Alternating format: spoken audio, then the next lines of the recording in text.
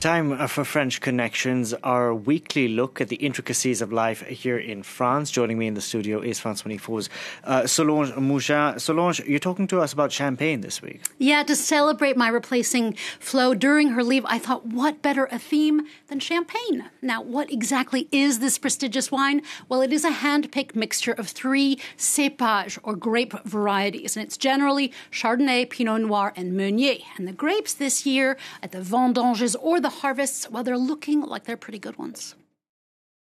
Cette année, c'est exceptionnel. Elles sont bien charnues, bien en chair et assez épaisses.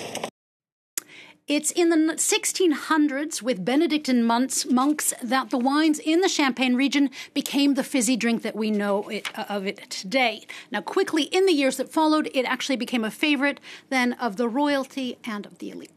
Now, Solange, today champagne maintains this status as a special wine, in part because of the rules for making it. Yeah, in 1936, it was given an AOC, or an Appellation d'Origine Contrôlée, which is our acronym of the day. This controlled designation of origin label means that it is produced in certain parts of 5 departments in France, and a regulatory authority sets the yearly rules on how much is made, how much is stocked, which producers must follow if they actually want their wine to be called champagne. So it's all in the name, really. It is indeed. Globally, over 120 nations recognize, with the notable exception of Russia and partially the United States, that this champagne label, therefore, it has become a gauge of quality and thus the higher price of many other wines.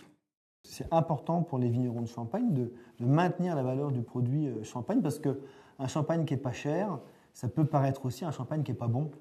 Now, every year, around 200,000 people are hired to pick grapes for wine in France during the vendanges or harvest, and many of those pickers are in the region, the Champagne region. Yeah, and to be exact, 100,000 workers are needed for Champagne alone. Now, finding these seasonal hires is not easy, with some wineries relying on retirees.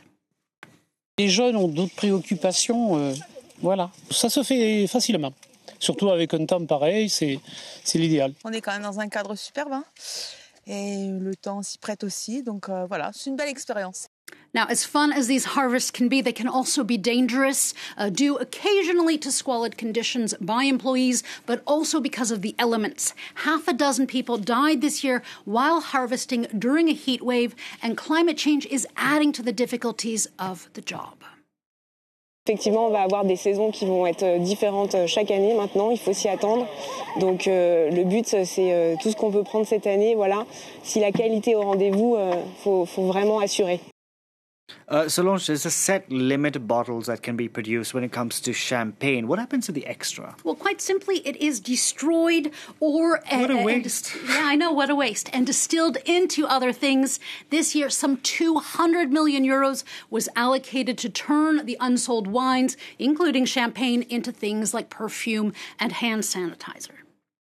The leftover, the extra production on top of what's required by the market, always go to the distillery and is destroyed. For control reasons, any grape that does not end up producing champagne will be recycled into something else, like bioethanol, for example.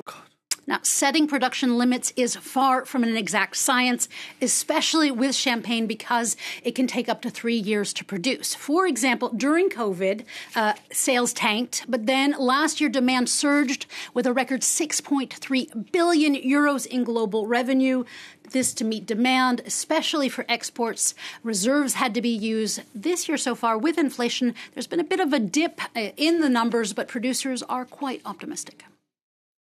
And I thought, Solange, the French were drinking less. Well, they are.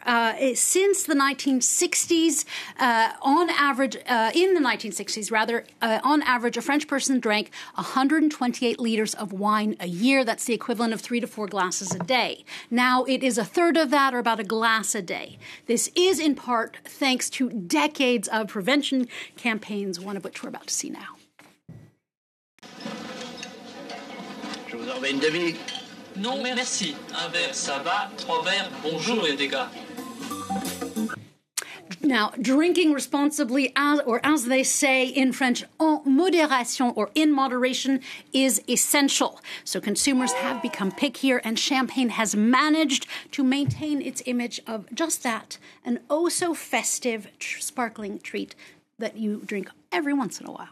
Solange, thank you very much for that. Solange Mougin there with French Connections. And if you'd like to check out other episodes of French Connections, do visit our website, france24.com. 1966, an